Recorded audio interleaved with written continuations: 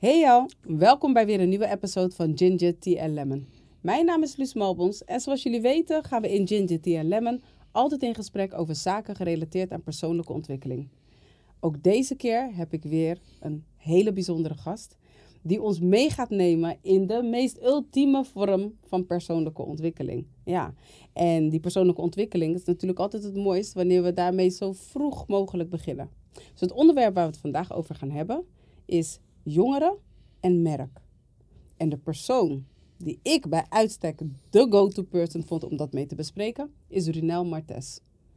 Welkom. Dankjewel. Ja, ik ben blij dat je hier bent. Ik ben ook heel blij om hier te zijn. Ja. Bedankt voor de uitnodiging. Ja, natuurlijk. Ja. Ik dacht van oké, je bent... Ik zag allerlei dingen voorbij komen. Ja. En toen dacht ik, wow, wie is dit? Ja. Wacht even, ja. Je doet zoveel goede dingen. Ja. Met name voor jongeren. Ja. In de wijk Hoogvliet. Dus ik ben toen... dankzij social media kan je altijd een beetje gaan dikken in mensen je leven. Klopt. Ja. Dus dat heb ik gedaan. Ja. En toen dacht ik, nee, dit is wel echt een onderwerp waarvan ik denk dat het heel belangrijk is. Ja, is het zeker. Vooral in deze tijd. Ja, klopt. En ik ben heel erg benieuwd hoe het bij jou begonnen is en waarom. En terwijl jij dat beantwoordt, ga ik een theetje inschenken. Ja, kijk, ik heb natuurlijk een sneakeractie opgezet. Een aantal weken geleden. En ik denk dat de meeste initiatieven die vanuit mijzelf komen dan, relateer ik aan mijn eigen opvoeding. En aan wat ik zelf heb meegemaakt. Ik kom ook niet uit een gezin die het in het verleden al te breed had. We zijn in 1988 naar Nederland gekomen. Samen met mijn ouders en mijn zusje. Ja. En je moet het zo zien dat het was voor mijn ouders ook echt opnieuw beginnen. Echt een nieuw leven starten. En dat ging met vallen en opstaan. Dus we hadden het niet al te breed. Mijn vader ging naar school toen hij in Nederland kwam. Mm-hmm. Terwijl je opgroeit... je groeit op met andere kinderen om je heen. En je ziet dat zij het zich wel kunnen veroorloven. Of hun ouders in ieder geval zich kunnen veroorloven. Om wel het materiaal te kunnen kopen die ze graag willen hebben. Ja. En bij mij was dat anders. Ik kreeg uiteindelijk wel wat ik wilde. Ja. Maar bij ons was het even 4-5 maanden wachten voordat je het kreeg. Ja, weet je. En vanuit mijn opvoeding is mij wel altijd geleerd om er te zijn voor de mensen om je heen. Ben je in de positie om iets voor een ander te kunnen doen, moet je dat altijd doen. Dat is me vanaf jongs af aan wel echt wel bijgebracht. Ja. En ik ben nu gelukkig in die positie dat ik iets voor een ander kan doen. Mm-hmm. En van betekenis kan zijn voor mijn gemeenschap. Ja. En dat probeer ik op allerlei creatieve manieren. Mm-hmm. Probeer ik dat voor elkaar te krijgen. En daar is de sneakeractie wel een mooi voorbeeld. Een voorbeeld van. Ja, want wat houdt die sneakeractie in? Kijk, het is eigenlijk zo begonnen dat aan het einde van het jaar zegt mijn vrouw altijd tegen mij van ga je kast opruimen. En dan ga je kijken wat je bijvoorbeeld naar de kledingbank kan brengen. Ja. Maar ik had een aantal sneakers die die nog echt heel netjes waren, maar die ik misschien 1 of 2 keer had aangedaan. En ik dacht bij mezelf van, misschien is het leuker om een actie op te zetten waarbij ik de mensen oproep om ook sneakers te doneren die zij niet heel vaak dragen, die nog in goede staat zijn. En ik denk van, ik maak maar een filmpje en ik zie wel wat daaruit komt, weet je. En het bleek dat er nog heel veel mensen zijn die precies hetzelfde als mij dachten. En heel veel mooie sneakers hebben gedoneerd. En die sneakers zijn wel meer bedoeld voor kinderen en jongeren. Ja. Maar ik heb ook wel veel volwassenen voorbij zien komen die sneakers zijn komen ophalen. Dus ik denk dat dat het is een maatschappelijk probleem, zeg maar. Kijk, we hebben ons gericht op armoedebestrijding op deze manier. En je probeert ook door de sneakeractie, ik als jongerenwerker, het onderwerp ook bespreekbaar te maken. Mm-hmm. En ik merk dat heel veel jongeren daar wel moeite mee hebben om dat bespreekbaar te maken. Ja, klopt. Ja? En kijk, als je jong bent, ben je natuurlijk beïnvloedbaar. Mm-hmm. En je bent natuurlijk op zoek om naar manieren om bij te blijven. Ja. En een van die manieren is ook om negatieve dingen te gaan doen, om aan geld te komen, om maar op die manier bij te blijven. Dus het heeft ook natuurlijk iets preventiefs, zo'n actie natuurlijk. Ja. Maar ja, nogmaals, het bespreekbaar maken, dat is de eerste stap. En van daaruit verder kijken wat je voor de ander kan betekenen natuurlijk.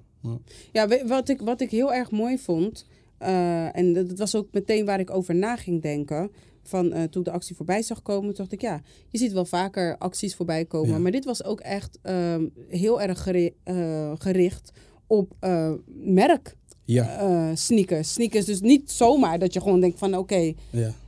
Ja, het is eigenlijk wel zo ontstaan. Want weet je wat grappig is? Toen TV Rijnmond langskwam en het filmpje werd gedeeld op social media van TV Rijnmond, waren er ook een aantal reacties bij van maar als je zeg maar merkschoenen uitdeelt, dan hou je dat toch in stand. Kijk, ik heb in eerste instantie nooit gevraagd voor merkschoenen. Ik vroeg gewoon sneakers. Ja. Maar het is zo gelopen dat ik heel veel merkschoenen heb gekregen. En aan de andere kant, ontkom je er niet aan. Dit is zeg maar wat populair is. Ja. Weet je, dit is wat de jongeren willen hebben. Dus ik was in dat opzicht blij voor de jongeren in ieder geval, dat ze wel heel veel merkschoenen konden uitkiezen die ook wel, zeg maar, bij de tijd past, zeg maar. Ja, maar dat is exact het ding waar ik over na ging denken. Want ik kom bijvoorbeeld ook uit een gezin waarbij, je doet het met wat je hebt. Ja. En als je niet mee kan doen, je ouders denken vaak zo van, als je niet mee kan doen, dan kan je niet meedoen. Klopt. Maar dat denk je als ouder, als volwassene, denk je dat. Als volwassene heb je niks te maken met wie er naar je kijkt en wat je wel en wat je niet kan. Maar kinderen denken niet zo. Nee, absoluut niet. En de ouders die niet zo denken, die zijn vergeten dat ze vroeger ook... Juist. Weet je toch? Ja, nee, klopt. Ja, en tuurlijk, kijk, vanuit huis hebben mijn ouders me het ook precies op die manier meegegeven. Maar nogmaals, dan kom je op de middelbare school. En het gevoel is toch anders? Tuurlijk is het anders. En je wordt uiteindelijk toch wel beïnvloed door, niet alleen door wat je om je heen ziet, maar je ziet, kijk, ik ben altijd een rapfanaat geweest. Ik zie, zeg maar, de rappers die ik, zeg maar, waar ik fan van was, zie ik ook met mooie kleding lopen, bepaalde schoenen. Ja, je wilt dat ook volgen natuurlijk. Ja. Dus het is heel makkelijk om dat te zeggen. Van, als je niet mee kan gaan, ga je niet mee. Maar dat is heel moeilijk voor een kind of voor een jongere om dat mee te nemen. Dat is heel, heel lastig. Klopt. Maar daarom vond ik het ook juist zo mooi. Want het was echt een ding waar ik over na zat te denken van ik zag dus ook best wel wat dure merken voorbij komen. Ja. En toen dacht ik van, enerzijds de ouderwetse gedachte is van het is eigenlijk heel erg belangrijk om te zorgen dat kinderen gaan beseffen wat de mogelijkheden zijn. Maar de andere kant liet me denken van nee, maar hoe mooi is het dat eigenlijk ieder kind hierdoor mee kan doen. Juist. En dat je aan de andere kant ook leert om met elkaar te delen wat jij niet gebruikt. Juist. Ik vond het juist heel mooi dat er kwamen mensen langs met Yeezys, met Louboutins, zeg maar hele dure schoenen. En dan komen jongeren uitkiezen en dan zeggen ze van maar hoe kan je nou zo'n schoen, zeg maar, doneren? Ja. En dat gaf mij natuurlijk dan weer een ingang van kijk, dit is juist wat we willen hebben. Het is toch juist mooi dat men zulke dure sneakers wil doneren. Ja. Dat laat ook zien van hoe mooi het is om terug te geven aan elkaar. Juist. Maar ook, zeg maar, dat zoveel waarde heeft het uiteindelijk niet, weet je. Dus het gaf ons ook wel een ingang om op die manier wat het gesprek met de jongeren aan te gaan, weet je. En om ze ook in te laten zien van, hoe mooi zal het zijn wanneer jij wat ouder bent en ook in die positie bent, om ook te geven. Weet je, je probeert, zeg maar, op een bepaalde manier ook zaadjes te planten voor in de toekomst, weet je. Want dit zijn momenten natuurlijk. En ik denk dat we dat heel erg onderschatten. Want die jongeren gaan dit nooit vergeten. Nee. Weet je? Klopt. En ik probeer ze ook mee te geven van, ik ben alleen degene die het heeft geïnitieerd. Maar dit krijg je van de gemeenschap. Ja. Weet je? Dus dat men ook niet het vertrouwen verliest in de gemeenschap. Want we leven ook in een tijd dat we minder... Het lijkt alsof we minder met elkaar samenleven of minder naar elkaar kijken. En ik vond het toch wel mooi om dat ook mee te geven aan die jongeren. Van kijk wat de gemeenschap toch wel voor elkaar krijgt, weet je. Ja. Voor jou. Ja, precies. Ja. Maar juist dat stukje. En ik denk ook echt dat doordat het eigenlijk iets is wat je uiteindelijk gewoon samen doet, dan maakt het ook wel makkelijker, denk ik, om ook juist die kant te belichten, de positieve kant. Want waarom zou het alleen goed zijn als we iemand bijvoorbeeld de merkloze schoenen zouden geven? Ja. Waarom zou dat wel mogen? Ja. En waarom zou het merk niet mogen? Juist. Het gaat uiteindelijk gewoon, weet je, om het feit dat je geeft. En daarnaast vond ik het juist mooi om te laten zien dat je met elkaar dus iedereen erbij laat horen. Ja, tuurlijk. Ik ging er echt eventjes over nadenken van wat zijn nou die twee kanten die ik hier zie. En die laatste kant, van juist eigenlijk doordat het een merk is en dat je daardoor het ook dichter bij het kind brengt, verklein je de kans dat een kind denkt dit te moeten halen via de criminele weg. Klopt. Want ja, mensen geven dit gewoon weg. Ja, ik hoef het niet van iemand te roven. Nee, klopt. Dus dat betekent eigenlijk van het is wel betaalbaar. Tuurlijk, ja. Ja, dat zeg je heel mooi. En dat is zeg maar een soort van succesmoment die je die jongeren ook wilt geven. Ja. Maar ook aan de mensen die hebben gedoneerd, wil je wel meegeven van, weet je, blijf dit in de toekomst ook doen. Mm-hmm. Weet je, wat jij niet gebruikt of wat jij niet draagt, geef. Mm-hmm. Er zijn heel veel mensen die, zoals je ziet, kijk, wij hebben in totaal gewoon 832 paar sneakers hebben we gedoneerd gekregen. En dan vergeet ik zelfs, we hebben een hele grote donatie ook van de Foot Locker gekregen. Okay. En dat is zeg maar nog een vervolg op de actie. We willen een heel groot evenement gaan houden. En daarom vind ik het ook mooi. Kijk, er zijn heel veel mensen. Ik vind dat ook, jij weet dat zelf ook vanuit onze cultuur, is dat het niet zo vanzelfsprekend is dat jij zeg maar je verhaal deelt over in wat voor situatie je leeft. Ja. Dus eigenlijk om die mensen op een bepaalde manier te belonen. Kijk, we hebben in totaal 125 paar nieuwe sneakers gedoneerd gekregen van Foot Locker. 150 shirts. We hebben trainingspakken gekregen. En ik wil op een bepaalde manier toch die mensen gaan belonen voor hun moedigheid. Ja. Dat ik ze opnieuw ga uitnodigen. En dat ze dan mogen uitkiezen. Ja. En dan zitten er geen tweedehands dingen bij, maar dan mag je uit nieuwe dingen mag je uitkiezen. Dus ook weer de andere kant in de zin van, kijk, dit is ook wat je voor elkaar kan krijgen door transparant te zijn. Weet je? Ja. En je verhaal te delen. Want er zijn, zoals je ziet, nog heel veel mensen op deze wereld die graag willen helpen. Graag willen helpen. En nogmaals, dat is een ervaring die je ze mee wil geven, zodat zij dat later ook voor de ander gaan doen. Ja, dat is echt heel erg mooi, man. Ik las het en ik dacht, oh wauw, dit is... dit ik had het niet verwacht, hoor. Dat het zo zou... Nee, had ik echt niet verwacht. Weet je, het heeft mij zelfs ook verrast. Dus ook ik leer nog steeds, zeg maar, dat ik toch nog het vertrouwen moet houden in de gemeenschap. Toch, weet je, want je hoopt natuurlijk dat je zoveel mogelijk sneakers ophaalt. Maar ik leef volgens een mindset waarbij ik zoiets heb van, ook al kan ik er maar eentje helpen, dan was het al de moeite, was het al de moeite waard. Maar ja, als je zoveel sneakers ook nog mag weggeven, en niet alleen hier in Nederland, hoor, maar ik heb contact met zoveel stichtingen gehad. We sturen sneakers naar Curaçao, naar Suriname. Dan, als je zoveel mensen kan helpen door eigenlijk één simpele actie, dan wie weet wat we nog allemaal kunnen bereiken met elkaar. Maar dat is wel echt zo. Ja. Dat is wel, we doen... Er zit veel meer goedheid in de mens dan we beseffen eigenlijk. Ja. Omdat de nadruk vaak ligt op datgene wat er niet goed is. Juist. Weet je? Juist. En dat van dat beloningssysteem, dat vind ik ook echt een hele mooie. Want inderdaad, de vuile was buiten hangen. Ja. Dat doen we niet. Ja, terwijl...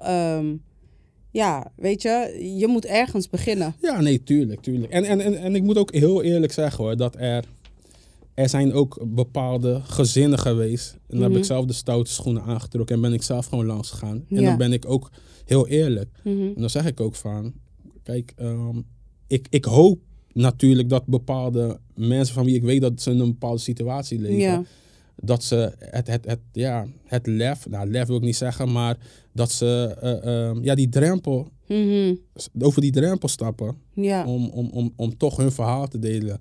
En sommigen doen dat natuurlijk niet. En dat snap ik ook wel. Ja. Als het je niet wordt geleerd, dan is dat heel moeilijk om te doen. En dan ben ik zelf gewoon langs gegaan. En dan heb ik zelf gewoon sneakers gebracht of kleding gebracht, weet je. En dan zie je toch dat ze het heel erg waarderen. Ja. En dan hoop ik, zeg maar, dat ze de volgende keer wel wat makkelijker zullen zijn in van, weet je. Ja. Want kijk, het grappige is, wij worden allemaal wel zo opgevoed dat we elkaar moeten helpen. Ja. Weet je, maar om hulp vragen vinden we heel moeilijk. Ja, maar hoe moet je geholpen worden? Ja. Weet je, maar er zijn bepaalde dingen die we ook hebben meegekregen. Ik bedoel, bijvoorbeeld uitdrukkingen zoals wie vraagt wordt overgeslagen. Ja. Weet je wel? Juist. Dat soort dingen. Je moet vragen. Juist. Vraag niet. Je krijgt precies niks. Juist. En natuurlijk, er is een manier om dat te vragen. Tuurlijk. Snap je dat? Maar weet je, er is een manier om dat te vragen. Maar dan denk ik dat daar de nadruk op moet liggen. Ja. Weet je, van dat we leren hoe die communicatie te voeren en te weten van. Ik denk dat het is, we zijn te hard voor onszelf met ons oordeel. We worden eigenlijk gejudged naar de mate waarin we onszelf judgen. Ja. Dat is wat ik geloof. Juist. En als jij denkt dat mensen op een bepaalde manier over jou denken, dan is dat vaak omdat jij zo over jezelf denkt. Ja, toch. Ja. En dat willen we niet toegeven, maar we vinden het dan wel makkelijker om te zeggen van weet je, de mensen moeten niet denken dat ik arm ben. Kijk, nou, ze zeggen dat je arm bent, maar je hebt het misschien niet breed. Ja. En dan vraag ik me af, wat is het probleem eigenlijk? Dat mensen we leven allemaal, we hebben alle, ik wil niet zeggen allemaal, maar kijk, je moet niet denken dat iemand die je nu goed ziet leven, dat je denkt dat hij die struggle niet heeft meegemaakt, weet je? Of niet kan meemaken. Een ronde tafel aan de ene kant. Vandaag zit je aan deze kant van de tafel. Morgen zit je aan de andere kant van de tafel. Juist. Het is voor ons allemaal. Dat is het leven. Het is een cirkeltje. Aan welke kant je ook staat, je kan daar vandaag of morgen gewoon staan. Dus of het de kant is van succes, of het de kant is van opnieuw omhoog krabbelen. Ja. Het is daar voor ons allemaal afhankelijk van de keuzes. Ja, en ik had je ook verteld over die boodschappenbonnenactie die ik heb opgezet. Die doe ik zeg maar in december zeg maar voor de feestdagen. Ja. En dan halen we geld op om boodschappenbonnen van de Albert Heijn, van de Jumbo, van de Plus en van de Dirk. Dat delen we uit aan minder bedeelde gezinnen. Ja. Zodat die ook zeg maar met de feestdagen in ieder geval de boodschappen kunnen doen die ze nodig hebben. En wat ik dan altijd vraag is, zeg maar, weet je, om je op te geven, want ze worden verloot. Geef een soort van korte motivatie eigenlijk. Zeg maar, wat is jouw situatie, weet je? En dan, je hoort de meest gekke dingen. En dan merk je ook, het is precies wat jij zegt. Het kan je ook gewoon zomaar overkomen. Hè? We zijn vorig jaar bijvoorbeeld bij heel veel mensen langs geweest die zeg maar gedupeerd waren van die toeslagenaffaire. Mensen die altijd gewoon goed hebben geleefd en ineens in een bepaalde situatie zitten. Dus nogmaals, vond ik mooi dat je dat zei. We moeten niet denken dat we er zeg maar niet in kunnen komen. Want het kan gewoon zomaar gebeuren, weet je. En nogmaals, daarom ben ik ook van, je moet geven. Geven wanneer je kan. Geven wanneer je kan. Maar misschien komt er ooit een situatie waarin jij het zelf ook nodig hebt. En dan hoop je dat er mensen zijn die dat ook voor je zullen doen. Ja, weet je? Klopt. Maar dat is ook echt zo. Ik geloof ook echt wel dat het leven komt ook naar jou zoals jij naar het leven toe komt. Ja. Weet je? Een heel klein gek dingetje hoor. Maar ik had laatst moest ik gaan om mijn rijbewijs te vernieuwen. Ik was al 2 jaar te laat, maar dat... Anyways, ik moest mijn rijbewijs vernieuwen. En ik had dus een afspraak gemaakt. Nou, er was online was er weinig plek te vinden. Dus ik moest helemaal naar IJsselmonde. Ja. Anyways... Zover is dat toch niet? Ja, voor mij was de wereldreis. Jongen. Maar anyways, dus ik ben op tijd de deur uitgegaan en alles. En ik kwam dus op een gegeven moment bij die brug aan. En ik hou ervan om naar mensen te kijken. Ja. Observeren. Ja, ik hou ervan om naar mensen hun gedragingen te kijken. En kijken naar hoe we op elkaar reageren. En dus ik was dus onderweg daar naartoe. Ik kwam dus aan bij Wilhelminaplein. En ik zag mensen een beetje druk doen, een beetje lopen. Het was daar ook een beetje druk op het perron. Dus ik dacht ook van... En toen zag ik dus dat de brug open stond. Ik dacht, oké, weet je wel. Nou ja, ik had nog wat tijd. Nou, er was een immens grote boot, een schip, whatever. Weet je. En het was wel prachtig om te zien, maar die ging zo verrekte langzaam. Ja. Weet je, die deed volgens mij 10 minuten over een, anyway, over een mijl. Ja, zeggen ze dat zo, hè? Want op water is het anders, hè? Ja, klopt. Dus dus dat duurde. Dus mensen worden ongeduldig. Dus je hoort mensen zeggen, shit, hoe lang gaat het nog duren? En dit en dat. Ja. Maar wat je merkt, is dat mensen in die ongeduldigheid van hun zoeken ze medestanders. Ja. Ze gaan contact maken. Ja. Normaal gesproken, wanneer ik bijvoorbeeld een perron opkom of zo, niemand kijkt naar je. Hè? Juist. Je hoeft niet te denken dat je daar gaat lopen en dat je gaat zeggen goedemiddag of wat dan ook. Ik doe het voor de grapjes wel eens wanneer ik met mijn dochters ben en we stappen in een volle metro. Dan zeg ik goedemiddag. En dan zeggen ze maar hou op. Ja. Ja. Maar I like it. Want dan gaan mensen opkijken en denken ze, wie is dit? Maar nogmaals, voordat je verder gaat, jij komt uit Suriname. Ja, ik kom uit Curaçao en ik weet ook, dat is daar vrij heel normaal. Groeten. Als je een winkel binnenstapt, hoe druk het ook is, je stapt een bus in, iedereen zegt gewoon goedemiddag, goedenavond, goedemorgen. En dan zeggen ze terug. Maar hier is dat niet... Nee. Dus dat. Maar dat is mooi om te zien, die ongemakkelijkheid bij mensen. Ja, want dat vind ik grappig. Ik vind het grappig om mensen zo van, oké. Juist. Nou ja, anyways, dus dat perron. Dus ik zag dat, dan zie je wanneer het gaat om dat mensen geïrriteerd zijn, dan zoeken ze medestanders. Dan gaan ze eigenlijk een beetje kijken van, vind je het ook zo lastig? Ja. Dus ik ging heel bewust, niet kijken. Want ik dacht van, oké, mensen zoeken contact. Nee, ik ga in mijn eigen energy blijven. Nou, wat gebeurt er? Die brug, dat schip was er op een gegeven moment doorheen. Inmiddels waren we bijna 25 minuten verder. Of 20 minuten verder. En die brug die ging niet meer helemaal omlaag. Juist. Dus hij bleef echt voor een stuk openstaan. Ja. En waarschijnlijk, hij ging niet meer omhoog. Ja, dat wou ik zeggen, maar nu klinkt het heel raar. Maar de brug ging niet meer omhoog. De brug had probleempjes. De brug had problemen. Oké. Dus nu raken mensen geïrriteerd en worden mensen boos. Juist. Ja, verdomme, dit, dat, bla, bla, bla. En ik sta te kijken en ik denk, maar waarom gaan we ons hier druk over maken? Ja. Waarom zoeken we dus dat... We gaan ons nu verenigen om met elkaar te gaan, weet je, in groepjes. Gingen de mensen... En dus ik stond ernaar te kijken en toen dacht ik, echt bijzonder om te zien hoe negatieve aandacht eigenlijk, hoe negativiteit zo verbindt. Ja. En dat het mensen zo pakt om in groepen bij elkaar te gaan praten en klagen over iets waar niemand wat aan kan veranderen. Die kerel of die vrouw, dat kan hè, die brug naar beneden moet laten zakken, die kan er niks aan veranderen. De mensen in de tram, de mensen op het perron. Ja.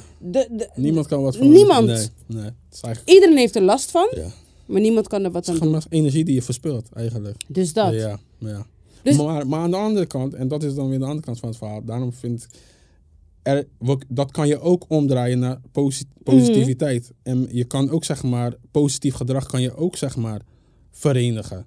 Ja, snap je? Klopt. Dat kan ook. Maar wat ik het allerbelangrijkste vond vanuit dat stuk was echt dat ik zoiets had van, kijk, en hier kan je dus beïnvloed worden hoe de rest van jouw moed gaat zijn. Als jij naar die mensen gaat luisteren, dan ga je ook denken, ja, maar ik kom nu... Want ik was te laat voor mijn afspraak inmiddels, hè? Ja. Ik was te laat. En ik had zoiets van... ik was niet te laat, ik was laat voor mijn afspraak. En ik keek en ik dacht, oké, ik heb geen horloge. Ik keek naar de klok en ik dacht van, oké, ik ben laat. Maar ik ga daar toch naartoe, want ik kan hier niks aan doen. Ja. Dus ik ga gewoon geholpen worden. Kijk, was ik zelf te laat, ja, dan... Weet je toch? Dus ik ben daar uiteindelijk naartoe gegaan. Ik was om... ik moest om 10:30 moest ik op de afspraak zijn. Ik was daar om 11:15. Ja. En ik kwam daar aan en ik moest lachen, omdat ik vond dat mijn reden de perfecte smoes was. Juist. De brug staat open. Ja. Die brug Kan je niks aan doen. Toch? Ja. Maar ik vond hem zo grappig. Dus ik kom daar binnen en gewoon helemaal vrolijk uitgelegd van... Ja, hey, weet je, ik had een afspraak vanochtend. Ja. Overmorgen, ik kan er echt niks aan doen. Zou je kunnen kijken of ze me kunnen helpen? Nou, dat werd nagevraagd door de gastvrouw.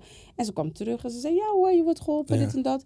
Nou, ik hartstikke blij natuurlijk. Want ja, maar wat ik besefte heel erg op dat moment was van... Als ik mij had laten beïnvloeden door alle negativiteit wat er daar ontstond... Ja. Dan was ik chagrijnig geweest. Dan was ik waarschijnlijk naar binnen gelopen. Of ik was niet meer gegaan, want ik was boos. Ik was naar mijn huis gegaan. Ja. Of ik was er naartoe gegaan en ik had gezegd... ik heb een afspraak. Ik weet dat ik te laat ben, weet je. Maar ja, die brug stond open en zo. Dus die attitude. Maar aan de andere kant, hè. Ben jij altijd zo'n type geweest? Of heb je dat met de jaren, zeg maar, geleerd om bepaalde dingen van je af te laten glijden? Want als we het nu weer gaan herleiden op, zeg maar, waar we het net over hadden. Kijk, voor een jongere is dat bijvoorbeeld heel moeilijk. Want je moet in zo'n situatie, moet je ook wel sterk in je schoenen staan. Weet je, om niet mee te gaan in dat negatieve gedrag van de meerderheid eigenlijk. Ja. Weet je. En daarom net als met die sneakers bijvoorbeeld. Mm-hmm. Als jij op de middelbare school zit en je hoort alleen maar, zeg maar, over dure sneakers, anders hoor je er niet bij. Ja, ga dan daar maar, zeg maar, staan met je merkloze sneakers. Dat gebeurt bijna niet. Snap je? Nee, klopt. Maar tegelijkertijd denk ik wel dat de stemmen die dus eigenlijk de nadruk leggen op waar je niet bij hoort, die zijn eigenlijk, ze klinken het hardst, maar ze zijn eigenlijk in de minderheid. Als jij als jongere, als mens, sowieso even een stapje terug doet en kijkt wat er gebeurt, dan zie je dat het eigenlijk helemaal nergens over gaat. En ik denk... Ja, maar ik snap precies wat je bedoelt. Maar kan je dat als jongere? Kan je dat al, denk je? Ik denk dat we ze dat wel kunnen aanleren. Dat denk ik wel. Ik denk het wel. Ik denk niet dat het makkelijk zal zijn. Nee, zeker niet. Dat denk ik niet, maar ik denk het wel. Waarom ik dat zeg, is omdat als ik bijvoorbeeld kijk naar mijn kinderen, dan, ik zeg niet dat ze helemaal merkloos door het leven zijn gegaan, maar ze hebben eigenlijk nooit de drang gehad om continu het nieuwste te willen hebben of per se merk alleen te dragen. Ja. En dat komt ook doordat ik altijd tegen ze gezegd heb van, luister, je moet in ieder geval altijd dragen wat jij leuk vindt. Juist. Want doordat jij doet wat jij leuk vindt, ben jij helemaal jezelf. Ja. En doordat jij helemaal jezelf bent, val jij op. Klopt. En als je dan nog eens een keer jezelf bent op je meest positieve manier, weet je toch? Ja. Dan laat je een warme herinnering achter voor mensen. Ja, klopt. Weet je, dus ik heb beide. Ik heb een zoon, ik heb 2 dochters. En ik ga niet zeggen dat ik het per se bewust heb gedaan. Maar ik weet wel wat het is om niet mee te kunnen. Juist. Weet je, want toen mijn vader overleed, was ik best wel jong. En wij bleven achter. Ja. Mijn moeder bleef achter met 5 kinderen. En mijn broertje en ik, die zitten best wel dicht bij elkaar qua leeftijd. Hij rapte. Ja. En hij zat ook in de hip-hop scene. Ja, en hij moest zichzelf toch wel een beetje laten zien. Juist. En ik werkte en alles wat ik kon doen, toen de tijd was chippy. Die broek, was ook niet goedkoop, hoor. Nee, was ook niet goedkoop. Maar dus om mijn moeder te ontlasten, kocht ik die dingen. Juist. Weet je, en als ik wat voor hem kon kopen, dan deed ik dat. Zodat hij dat gevoel niet zou hoeven hebben. Ja. Maar ik besefte wel van, weet je, het is leuk allemaal. Maar ik wil eigenlijk niet dat mensen voor mij gaan bepalen dat ik dan bij hun hoor of zo. Ja. Maar ik ben misschien altijd een beetje rebels geweest in dat opzicht. Ja, maar in mijn werk met jongeren herken ik dit gedrag ook bij een aantal jongeren. Maar dat zijn echt de uitzonderingen. En het is jammer dat de uitzonderingen zijn. Ja.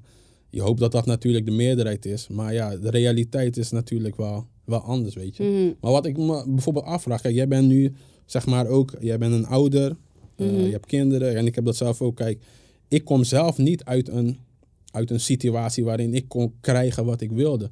Maar ik ben nu wel in die positie om dat aan mijn dochters te geven. Maar ik zit constant in een tweespalt met mezelf.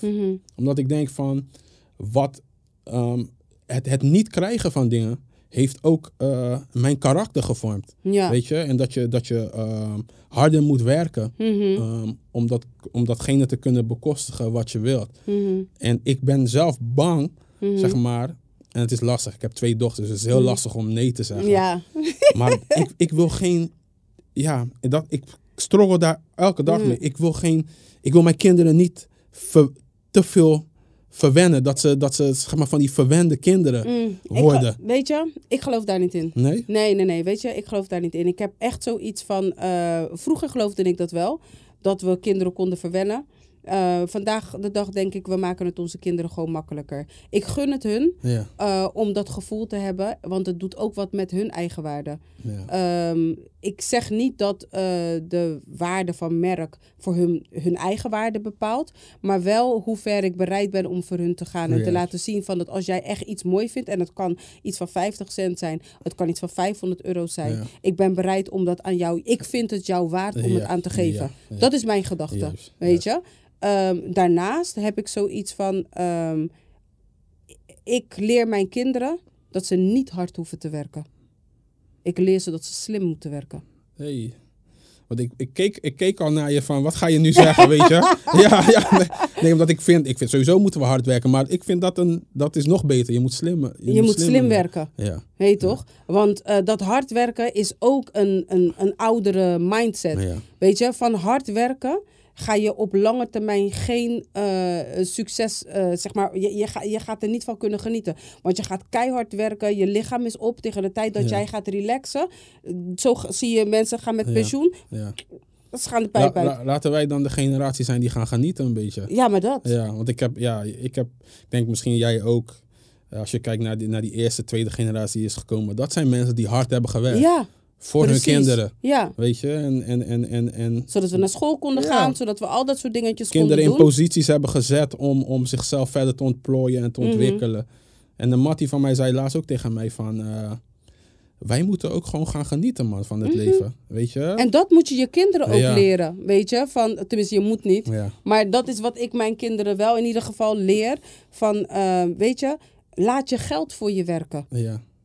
Weet je, laat je geld voor je werken. Ik zeg, ik heb een dochter, ik pest haar altijd. Ik zeg, jij hebt een gat nog groter in je hand dan Jezus. Weet je toch, het is gewoon niet normaal. Juist.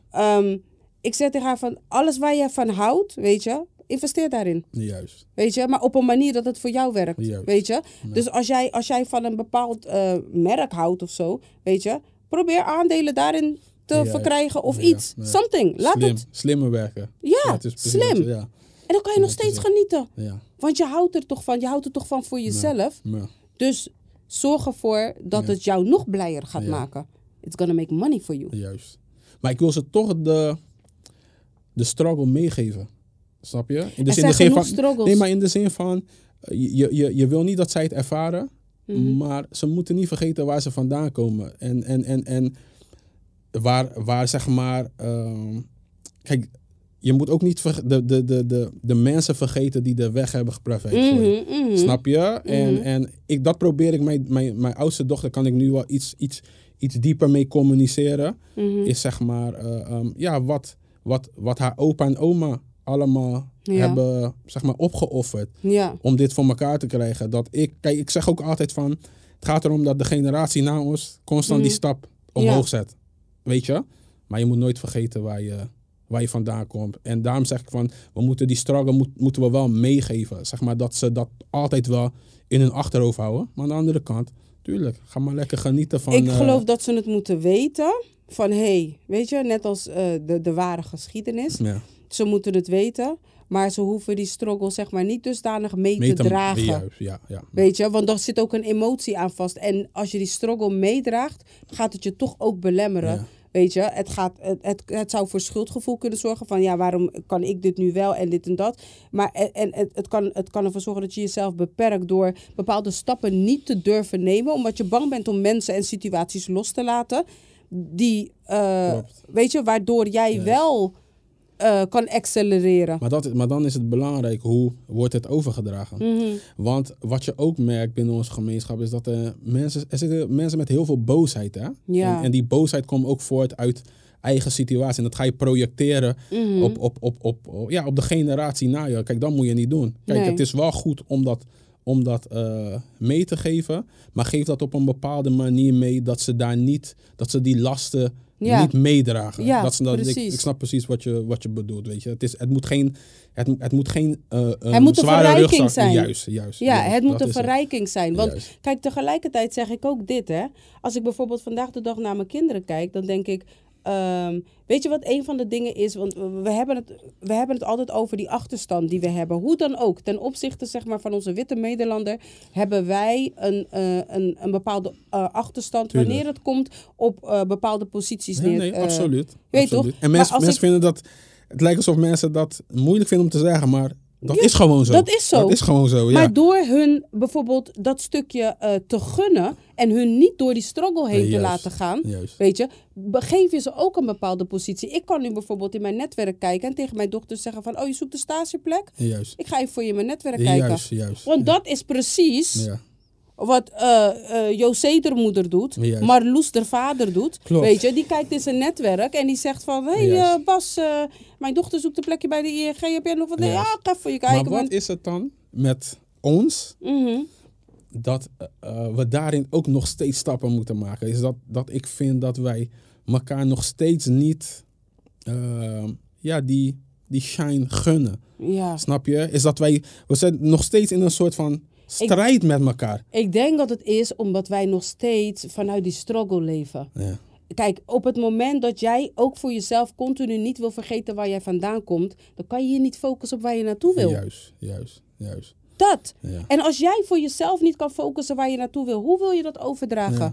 Jij moet jouw kinderen laten zien van, dit is waar we naartoe gaan. Weet je? En along the way hebben zij zelf ook keuzes. En gaan ze natuurlijk ook met hun eigen talenten en hun eigen ontwikkelpunten, gaan ze op een bepaald pad terechtkomen. Ja. Maar jij bent ook bezig een weg te plaveien voor hen. Ja. En daarin, waarom mag het niet makkelijk? We denken soms te veel vanuit die struggle. Ja, klopt. Weet je? Van, in alles. Ja. In relaties. Weet je, ik weet dat bijvoorbeeld mijn moeder, die zei altijd van, als je met iemand bent, weet je,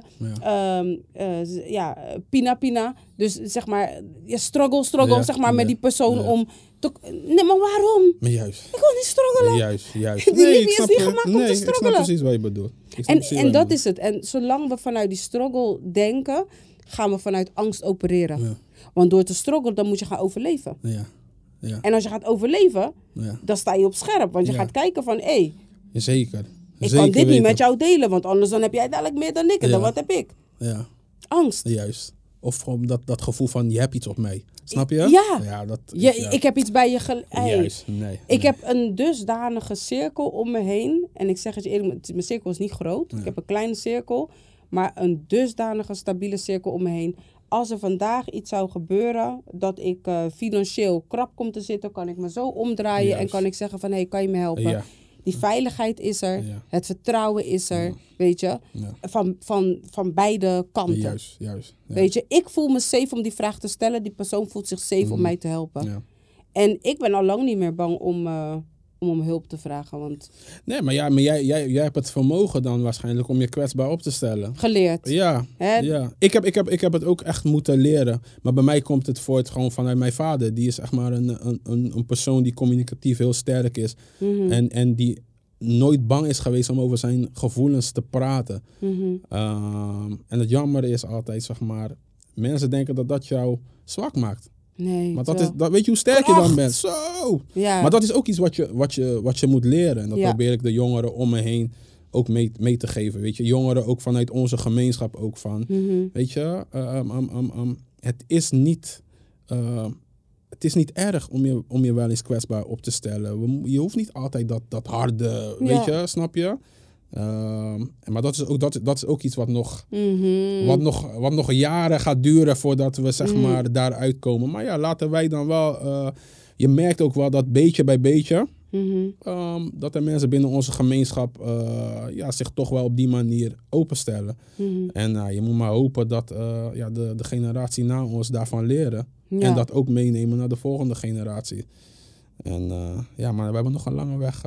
We hebben nog een lange weg te gaan. Ja, ik zie wel dat we inderdaad wel een lange weg hebben te gaan. Maar ik geloof wel dat we de weg die we nu bewandelen, dat we die nu met veel meer gelijkgestemden bewandelen. Ja, tuurlijk. En dat maakt die weg wat prettiger. Ja, maar daar helpen veel dingen aan bij. Wat jij doet, helpt daaraan bij. Zo'n podcast ook, dat geeft mensen ook...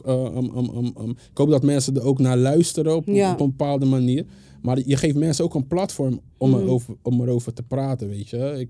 Ik hoop dat ik dat met zo'n sneakeractie ook doe. Dat ik mensen een platform geef, toch wel, om over hun problemen te praten. Weet je, want het zit natuurlijk veel dieper dan zo'n sneakeractie. Een sneakeractie is een middel om bepaalde dingen voor elkaar te krijgen. Maar ik weet ook, maar de weg houdt niet op bij zo'n sneakeractie. Nee, weet klopt. je? We hebben nog veel werk te verrichten. Ja. Maar er moet een stap zijn. En er moet een manier zijn om in contact te komen met elkaar. Ja. Als ik op Facebook een bericht ga zetten van... jongens, willen jullie even praten over je struggle? Ja, dan denken van... weet je? Ga weg. Je? Dus je moet een creatieve manier vinden om daar het gesprek over aan te gaan. Ja. En het heeft mijn ogen wel geopend in de zin van dat... er zijn heel veel mensen die het moeilijk hebben, man. Ja, die het moeilijk hebben. Maar het laat ook zien, gelukkig, dat we, als we het zouden willen, dat we ook heel veel mensen zouden kunnen helpen. Ja. Weet je? En daar begint het bij, weet je. Er moet één iemand zijn die het initiatief neemt. En je moet maar hopen dat de rest daarin meegaat. Ja, je moet erop vertrouwen. Ja, maar het is wel zo, dat vertrouwen is wel steeds meer gegroeid. Is dat ik nu denk, als ik iets opzet... dan weet ik ook van, oké, mensen... Maar dat vertrouwen moet ook bij de mensen zelf groeien. Want ze zien ook... Klopt, maar het is een wisselwerking. Ja, tuurlijk, hè? Want als jij dat vertrouwen uitstraalt... mensen gaan gewoon van, hij komt zo zelfverzekerd over. Ja, maar daarom probeer ik ook, ook met die boodschappenbonnen... Kijk, ik wil altijd een foto. Ik wil altijd een foto. Omdat ik ook zeg van... Het gaat om vertrouwen winnen bij de mensen. In de zin van... Ik wil dat de mensen zien dat wat zij doen, dat is terechtgekomen bij de juiste persoon. Weet je, het is heel... Kijk, ik geloof ik ga ervan uit, ik geloof in het goed van de mensen dat altijd goed terechtkomt. Maar die donaties en zo op tv, miljoenen. Ik weet niet waar dat terecht komt, hoor. Kijk, nogmaals, we gaan uit van het goede van de mens. Ja, maar we weten dat in dat goede van de mens dat er ook een beetje zit wat... En daarom wilde ik ook niet voor met sneakers naar de kledingbank en zo brengen, bla bla. Of naar de kringloopwinkel, die gaan die schoenen verkopen. Ja. Ook al is het maar 2-3 euro. Nee, maakt niet uit. Die dingen zijn om weg te geven, weet je.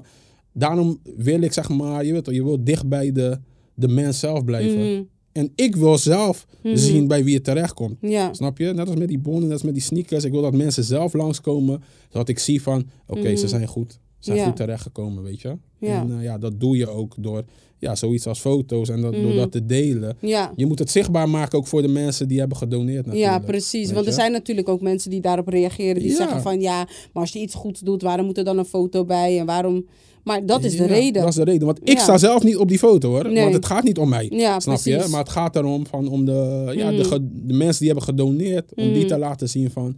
Kijk, jouw sneakers zijn goed terechtgekomen bij mensen die het nodig hebben. En dat geeft mensen ook een goed gevoel. Ja, zodat klopt. ze de eerstvolgende keer denken ze ook van... Want ik heb nog heel veel mooie ideeën die ik wil gaan uitvoeren. Maar ook daar heb ik de gemeenschap voor nodig, weet je. Ja. Dus je moet dat vertrouwen moet je winnen. En zodat ze bij volgende initiatieven... dat ze niet... dus dan mensen dat gaan er niet bij nadenken. Dat ze van, ik doe het. Weet je? Omdat ik weet dat het goed terecht komt. Dus, Maar goed, het vertrouwen heb je inmiddels. Want je zit ook in de wijkraad. Ik zit ook in de wijkraad. Van Hoogvliet. Ja, van Hoogvliet. Ja. Super tof. Ja, het is vooral mooi omdat, kijk, ik woon daar al sinds 1989. Vanuit Curaçao meteen naar Hoogvliet. En de man die ik ben geworden, heb ik ook mede te danken aan Hoogvliet. En hoe Hoogvliet vroeger was. Die saamhorigheid, die diversiteit die Hoogvliet kenmerkt. En ik moet zeggen dat, ik wil dat in stand houden, weet je. En ik hoop dat ik in de wijkraad, dat ik het verschil kan maken. Tuurlijk. Ja, maar kijk, politiek is nieuw voor mij, hè? Ja, tuurlijk. Maar je gaat sowieso... Kijk, al is het maar dat je een ander geluid laat horen, dat is al een verschil maken. Ja. Weet je? En dan misschien dat het verschil ook echt zichtbaar gaat zijn. Dat gaat vaak nog wel even duren, want dat is politiek aan mensen. Dat moet je hem niet persoonlijk aan gaan rekenen. Ja. Maar dat is hoe het werkt. Ja. Weet je? Maar het is gewoon leren hoe dat spel op een ander niveau wordt gespeeld. Ben je een beetje bekend in Hoogvliet? Weet je wat? Ik wilde je net vragen naar... je zal vast Ome Jan kennen. Van, Ja, tuurlijk. Ja, toch? Tuurlijk ken ik Ome Jan. Ja. Wie kent Ome Jan niet? Nou ja, ik heb heel vroeger bij Ome Jan gewerkt. Joh. Ja, opboksen. Deed ik de administratie daar zo. Leuk, man. Ja, ik heb een aantal jongeren heb ik ook daar gebracht natuurlijk. Maar zelf als kijk, het is een icoon hè, in de wijk. Ja. Snap je? En ook iemand die heel veel voor de wijk doet. Ja, heel veel. Ja, ik ben echt benieuwd. Als je terug gaat, moet je hem maar de groeten doen. En ik hoop dat hij nog weet wie ik ben. Ik hoop dat hij nog weet wie ik ben. Maar het was wel echt een hele leuke tijd. Ja. Maar toevallig, en dat wil zeggen, toevallig fiets ik gisteren zeg maar ook in die wijk. Mm-hmm. En dan zag je een paar, je weet, kijk, ik ben zelf Antilliaans. Mm-hmm. En je hebt altijd lekker weer. Antillianen gaan op straat hangen, weet je, op de hoek van de straat. En dat is mooi, want ik doe altijd, zeg maar, dan fiets ik een rondje Hoogvliet. Ja. Daar word ik echt zen van. Dat vind ik echt heerlijk, weet je. Ja. Gewoon lekker Hoogvliet fietsen. En dan mensen die helemaal niks met politiek hebben. Dan zie je die boys. Ja, hoor man, ja, we zien je hoor. Trots op je, voor de hoed. En dan denk je van, het geeft je toch wel een goed gevoel. Ja. Is zeg maar... dat ondanks zeg maar, dat je weet van dit zijn geen gasten die zich daarmee bezighouden. Maar dat je gezien wordt. Juist, dat je gezien wordt, weet je. En, maar ook dat ze het besef hebben van... Ja, ik represent hun ook. Juist. Snap je? Juist. En dat is vooral... dat is heel belangrijk. Juist. Ja. Want dat is vaak wat er mist. Juist. Gewoon de juiste representatie op de juiste plekken. Ja. En daarom vind ik het ook altijd wel heel erg belangrijk... dat mensen zich gewoon heel erg bewust zijn van hun... eigenlijk... Hun power. Ja. Ook, weet je, maar ook door bezig te zijn met politiek. Juist. En door wel, op wat voor manier dan ook. Ik bedoel, al is het maar dat je gewoon zegt van... ik ben bezig met politiek door gewoon te gaan stemmen. Ja. Weet je? En al wil je niet zelf actief in de... Of, weet je, maar dat in ieder geval... Onderschatten we onszelf? Wat zeg je? Onderschatten we onszelf? Ja. Mijn vader zegt ook bijvoorbeeld tegen mij van... Hij zegt van, jij hebt gewoon geen idee... wat jij nog zou kunnen betekenen. Mm-hmm. Snap je? Hij zegt van... ik weet niet of dat in ons zit... maar dat wij altijd klein denken. Wij denken klein. Ja. Hij zegt ook van... je kan nog zoveel bereiken als je er maar... in gelooft. Ja. Weet je? Als je er maar in gelooft. Maar daarom corrigeerde ik je net ook toen je zei hoop. Ja. Weet je? Vertrouwen. Ja. Weet je? Ja. En als je dat hopen eigenlijk verandert in vertrouwen hebben, dan gaat het vertrouwen op een gegeven moment gaat het een weten worden. En dat weten, dat kan je misschien niet onderbouwen. Je kan het misschien niet bewijzen. Maar dat interne weten dat iets is wat het moet zijn. Of dat het hetgeen wat jij voor ogen ziet, het succes wat jij ziet, is het minimale van wat het kan zijn. Juist. Dus het is het succes wat jij voor ogen ziet, of de route die jij ziet, dat times... Ja. Hey, toch? Ja, man. Ja. En dat is het met heel veel dingen. Die angst, dat kleindenken. En waarschijnlijk ook een stukje de vergelijking. Maar daarom zeg ik ook van hoe makkelijker wij het maken voor onze kinderen, hoe groter zij durven te denken. Juist. Want ik geef ze liever... ik geloof dat er in je hele bestaan kom je vanzelf verschillende struggles tegen. Ja. Weet je toch? En als dit er één is die ik weg kan nemen, dan doe ik dat. Ja. Ze zullen bepaalde struggles krijgen. Misschien op het gebied van... mijn kinderen gaan geen struggles krijgen, dus ik ga het niet uitspreken. Maar ik bedoel van... het kan zijn dat ze zeg maar... Je weet toch, over bepaalde hobbeltjes heen moeten of wat dan ook. Dan laten dat maar de kleine dingen zijn waar ze zich druk om moeten maken. Maar laat het niet financiën zijn. Laat het niet mogelijkheden op de arbeidsmarkt zijn. Of in het ondernemerschap. Nee. Ja. Klopt. Dus dat is, weet je, als je binnenkomt, Weet je, laat je energy eerder dan jou naar binnen gaan. En dan volg je. Juist. En dan gaan mensen vanzelf denken van, hé, hoe dat? Ja, man. Ja, je hebt helemaal gelijk, man. Wijze woorden. Ja, wijze woorden. Dankjewel. Ja. Nee, zeker. Dus verwen je dochters maar gewoon. Ja. Verwen ze maar gewoon, want ze verdienen het. Omdat jij het verdient. Ja, zeker. Ja. Verwen ze voor jezelf en voor hun. Ja, man. Ja. Nee, heb je mooi gezegd, man. Ga ik ook doen dan. Ja, ga ik doen. Zeker doen. En verwen je vrouw ook. Was even niet het ook. Zie je, ik strijd voor je. Nee, zeker. Maar nogmaals, ja, we kunnen nog heel veel dingen. We kunnen nog heel veel dingen bereiken. En, ja, het is wat je zegt. We moeten groter gaan denken. Ja, precies.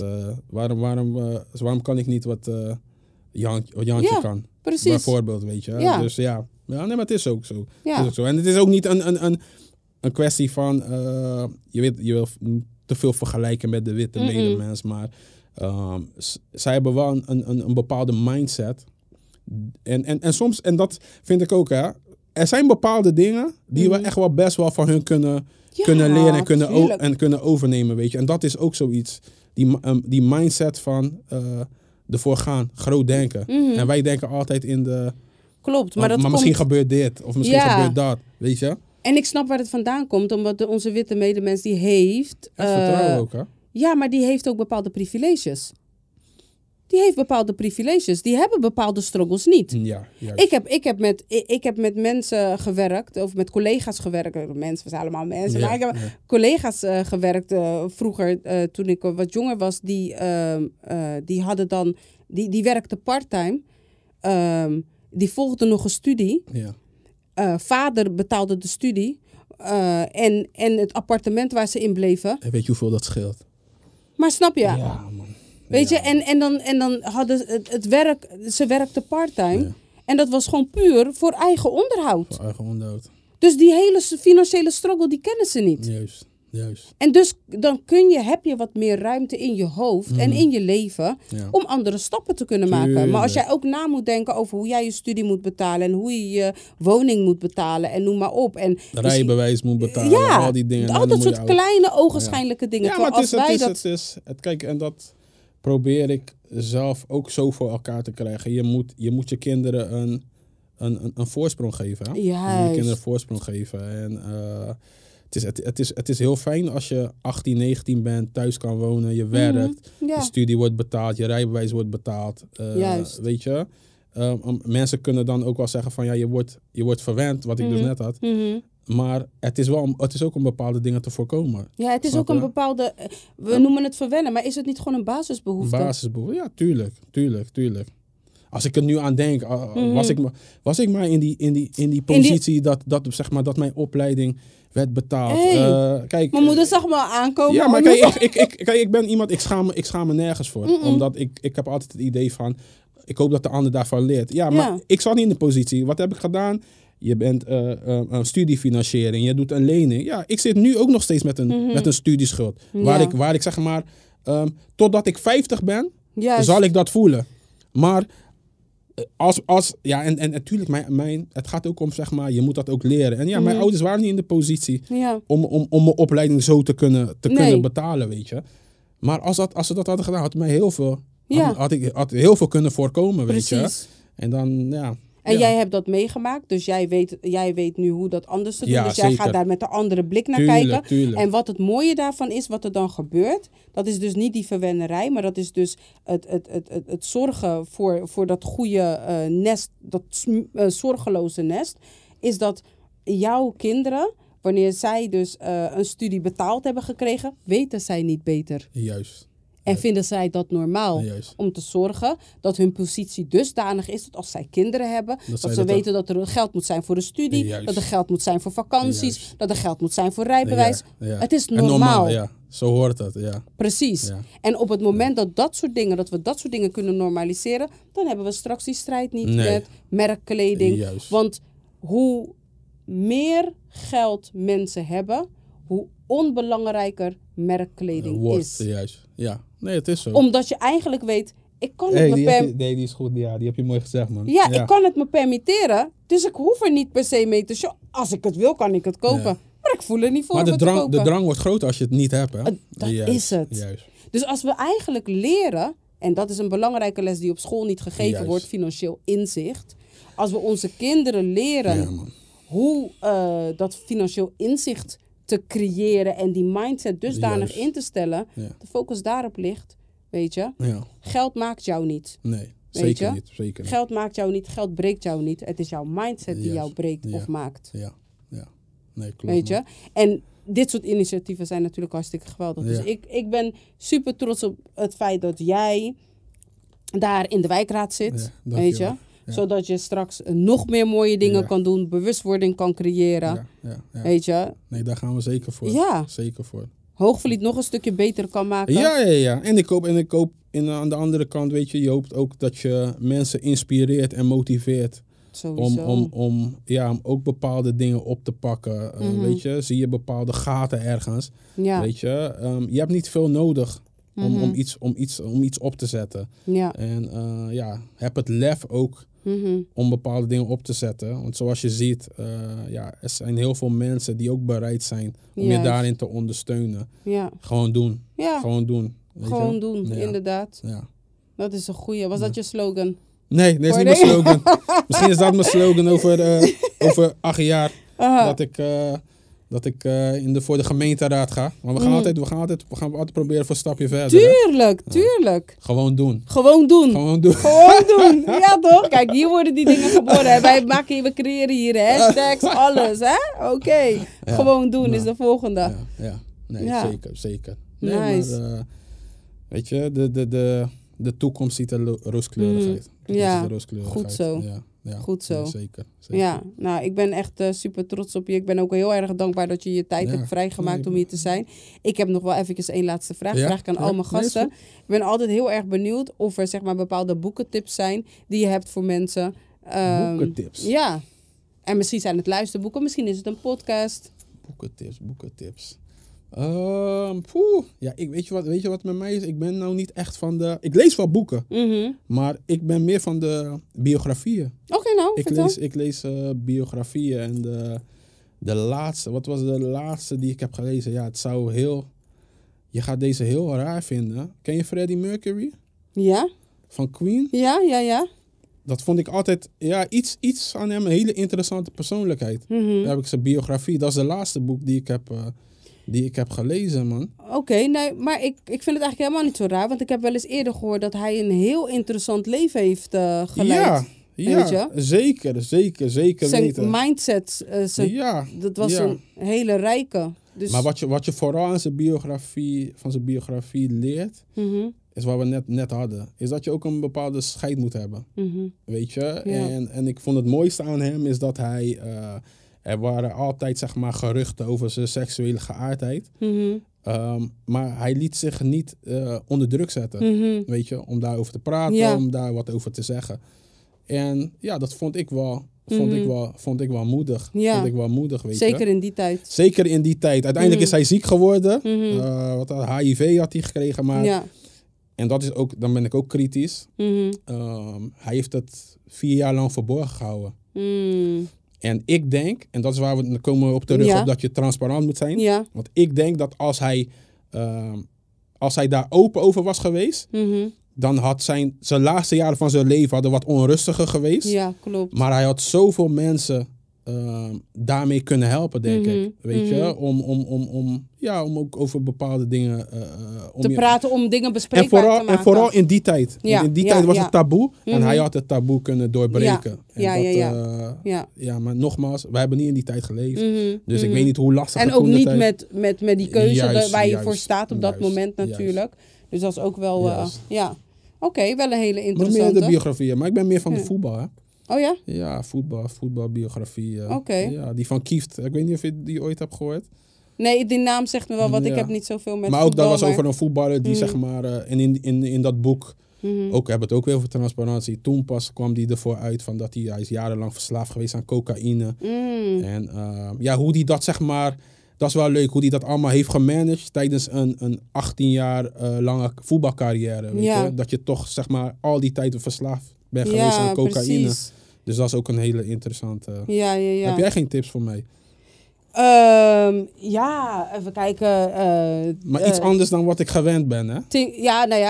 Ik denk dat Think and Grow Rich, dat wel een hele goeie is. Ja? Sowieso. Weet je welk? Nou wilde ik weer een titel gaan noemen waarvan ik denk van, oh shit, wacht even. Ikigai. Ikigai. Dat is een boek over een Japanse zienswijze. Ja.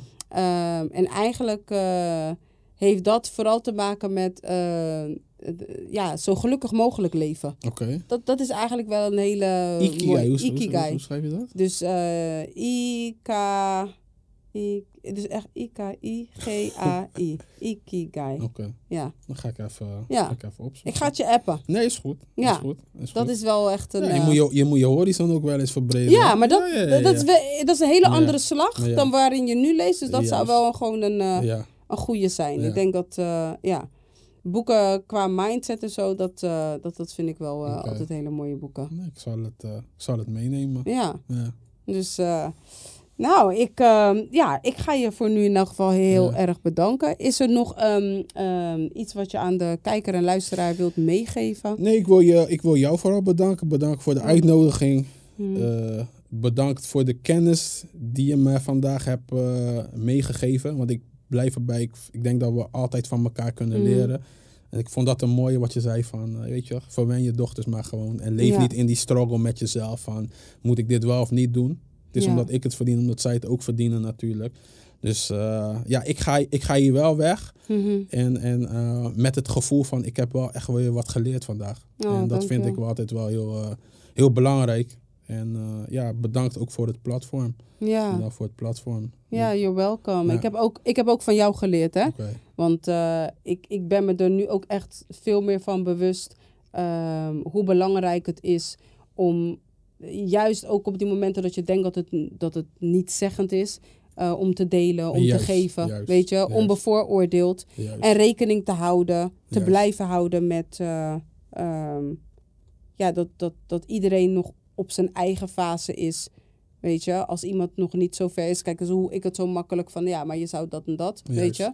Ik oordeel mensen er niet om, maar het is wel mooi om weer even opnieuw van, hou er wel rekening mee.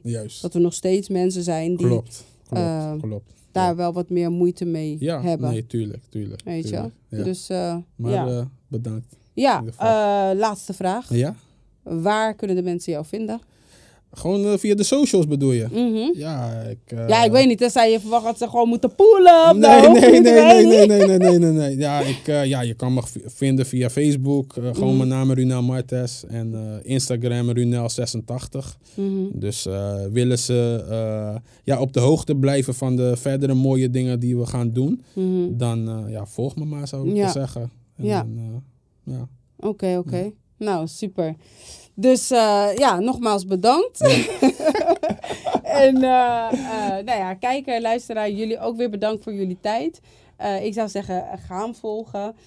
Zit je in Hoogvliet en heb je ook nog wel wat dingetjes die goede spullen, hè? Want we zijn wel kritisch natuurlijk, hè? Kom niet met je rommels aan iets. Maar heb je goede dingen waarvan je denkt van, oké, die kan ik nog wel doneren. Dat kan volgens mij altijd nog wel. Ik zorg wel dat ze op de juiste plek terecht gaan. Ja, precies. Nee, zeker. Dus ik zou zeggen, blijf het goede doen, weet je. Mijn moeder zei altijd één ding. Mijn moeder zei altijd, ik heb hem afgekort. Mijn moeder zei altijd, doe goed en zie niet om, want de wereld kent geen dank. Zei ze dat in het Surinaams? Nee, in het Nederlands. Oh, ik dacht al. Ja, ik dacht, je mag het ook gewoon in het Surinaams zeggen, hoor. Ja, nee. Ze zei, nee, ik ben blij dat het niet... Maar in het Nederlands, doe goed en zie niet om, want de wereld kent geen dank. Maar het is ook een gezegde of een spreuk of een uitdrukking.